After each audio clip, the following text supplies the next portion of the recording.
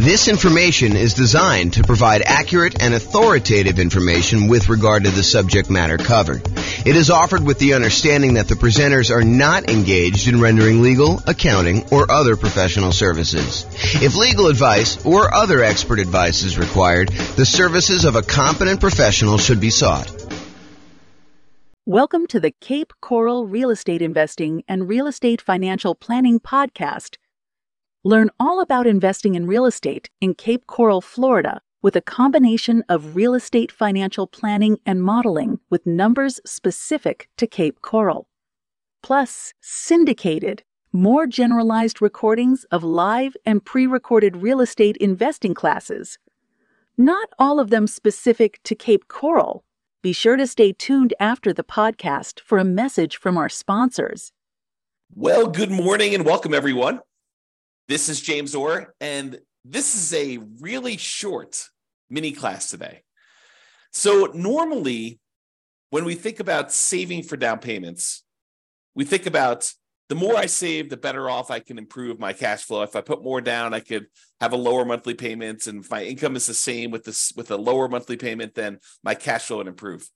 But sometimes taking money that you would have otherwise set aside for down payments can be used in an alternative way such that it is more effective. It'll actually make a bigger impact in improving your cash flow, improving the overall returns you're getting on your investment. And so that is what this, as I mentioned, very short class is about today. We call it alternate uses for down payments. And it really consists of this one slide.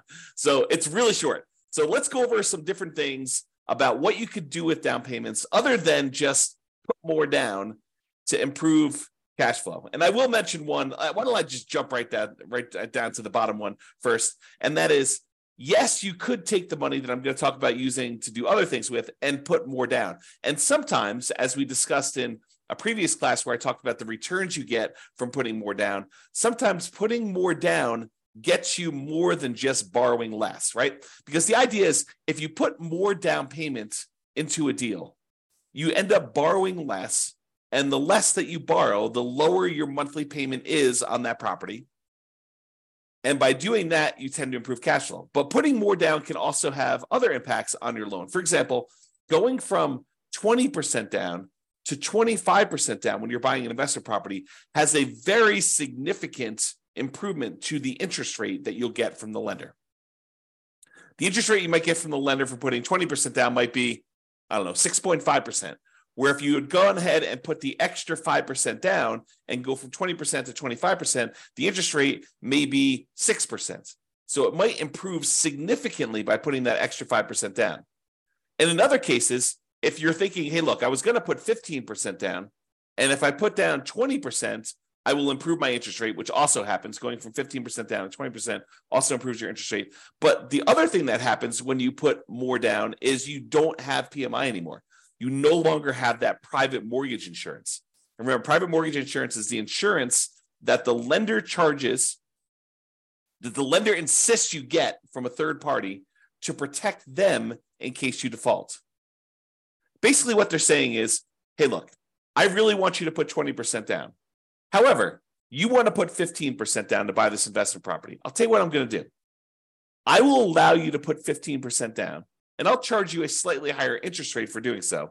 But in addition to that, because I don't feel protected enough with you putting just 15% down in case the world comes to an end and I have to foreclose on you because you decide not to make payments anymore and property values have declined, I want to be protected in that situation. So in order to protect myself, what I want you to do is I want you to pay this third party insurance company. You're going to pay them a premium, and the premium is going to be there such that if you actually force me to foreclose on you because you stop making payments or you do something else that forces me to foreclose on you, and I'm unable to sell the property and get all my money out, then they will actually come in and they will make me whole. So it's an insurance product that you pay for as the buyer for putting less than 20% down to protect the lender in case you default. So the lender says, hey, look, You want to put 15% down? No problem. I'll charge you a slightly higher interest rate, and I will require that you pay for PMI, and the PMI protects me in case you default. And so you end up paying PMI and also a higher interest rate if you put 15% down. Or you could put 20% down, and then you have a slightly better interest rate, and you no longer have to pay this PMI, which could significantly improve cash flow. Okay, so that is like the traditional kind of like fringe cases, the kind of like critical points if you decide to put more down for using down payment. Now let's look at some other things you might want to do with your down payment instead of putting more down. So right off the top, more reserves. You could take money and you could put it into an investment property. And the challenge with putting all of your money into an investment property as down payment is it's illiquid. Once you put money into a property, it is much more difficult for you to get at that money. And in fact, if you think about it, it's most lenders, and this may change over time. So, go check with your lender as to what's current at the time. But as of the time I'm recording this, March 21st, 2023, it is most lenders are requiring that you have 25% of equity. In other words, another way of saying that is 75% loan to value is the highest they will go to allow you to access money and equity. So if you want to access equity in your property, the highest they will allow you to go to is 75% loan to value. So you have to have at least 25% of equity remain in the property, and then anything above that 25% of equity, they will allow you to tap into and do a cash out refinance if you want to access that. The only other way to really get at that is to sell the property. You could do some type of loan against the property, some type of cash out refinance, whether that's a traditional cash out refinance of the whole loan, or maybe you do a home equity line of credit and you go up to a certain dollar amount on that, and maybe they go a little bit higher than 75%, or maybe your particular lender will only allow you to go to 75%, or you could sell the property and get that equity. So if you decide to not put more money in to begin with, and you keep that money set aside somewhere else in reserves, that can change the overall characteristics of you. It can make you a much safer investor because you have all this liquidity reserves in case something happens to the property and you need that money. If you had to put it into a down payment, it's harder to access. So by keeping it on the sideline, you have more in reserves, you're more liquid, you're more conservative, it's less risky overall. Okay, so you could do more reserves. And some lenders like seeing you have more reserves. I don't know if I've ever seen this, but I could imagine a lender actually giving you a slight break on the interest rate by having a very large amount of reserves. I don't recall ever seeing that, but it's possible a lender could do that, especially in the future, especially if they start valuing reserves more in the future, okay? The other thing you could do with your down payment money, instead of putting more down, is you could pay off other debt. Imagine you have a certain debt to income ratio, and the lender actually does change the interest rate based on your debt to income ratio for certain loans. FHA, I don't think they do that with, but I think conventional they do. So, and I'm not a lender. I should tell you that right up front. Go check with your lender to make sure what I'm telling you is 100% true for your situation and whatever is current at the time. But I believe lenders actually do change your interest rate based on your debt to income ratio.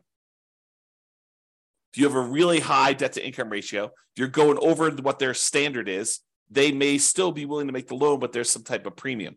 There's some type of risk premium on the interest rate to do that.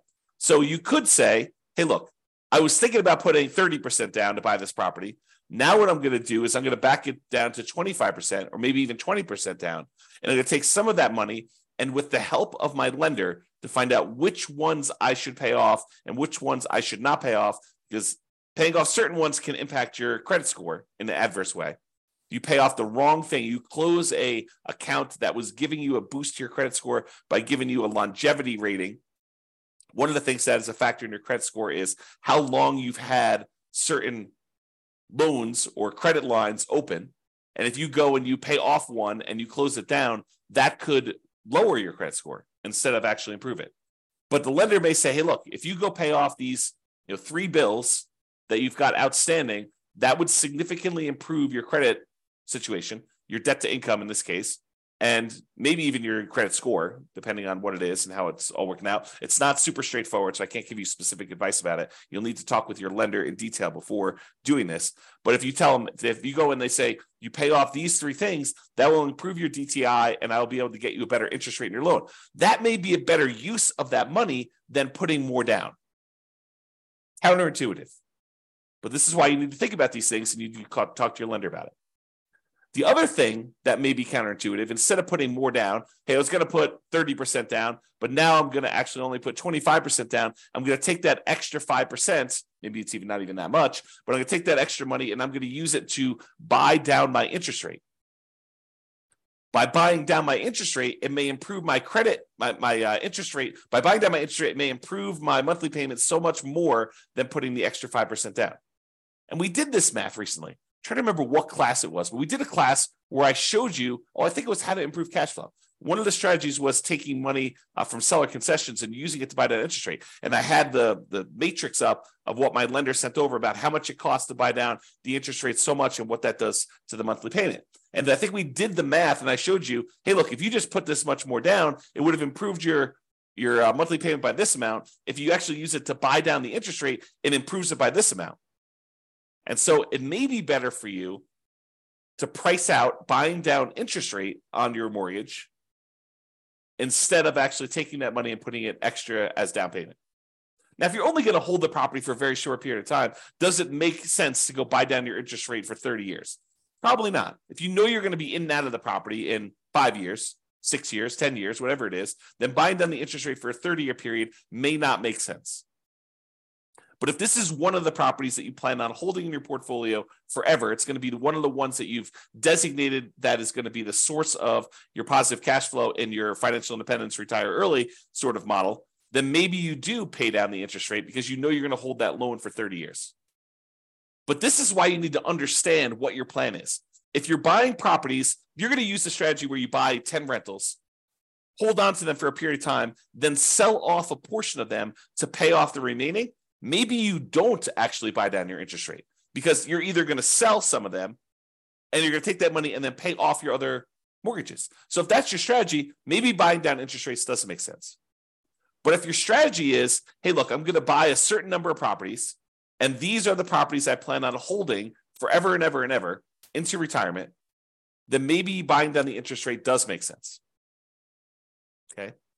And the last alternate use of down payment, instead of putting more down, the last one I've got on here is deciding to prepay private mortgage insurance. So instead of putting another $5,000 down on buying your next property, which might save you, I don't know, $25 a month, somewhere in that ballpark, maybe $30 a month, depending on the interest rate, you could choose to prepay PMI. You take the $5,000 and get rid of a, I don't know, $160, $200, $250 a month private mortgage insurance payment. So instead of getting $30 benefit, although the $30 is for the entire life of the loan, by putting more down, you could say, look, I'm going to pay $5,000 in, and instead of having to make $150, $200, $250, whatever your private mortgage insurance payment would have been, instead of that, whatever it happens to be, $5,000 prepaying it, then you could actually choose to improve your cash flow by, let's call it $200 as an example, for whatever period of time you would have had that PMI. So if you would have had PMI for 5 years, you could figure out, would that have been a better deal for you? In a lot of cases, part of the reason why we might do this is because we would get improved cash flow early on when we typically need it the most.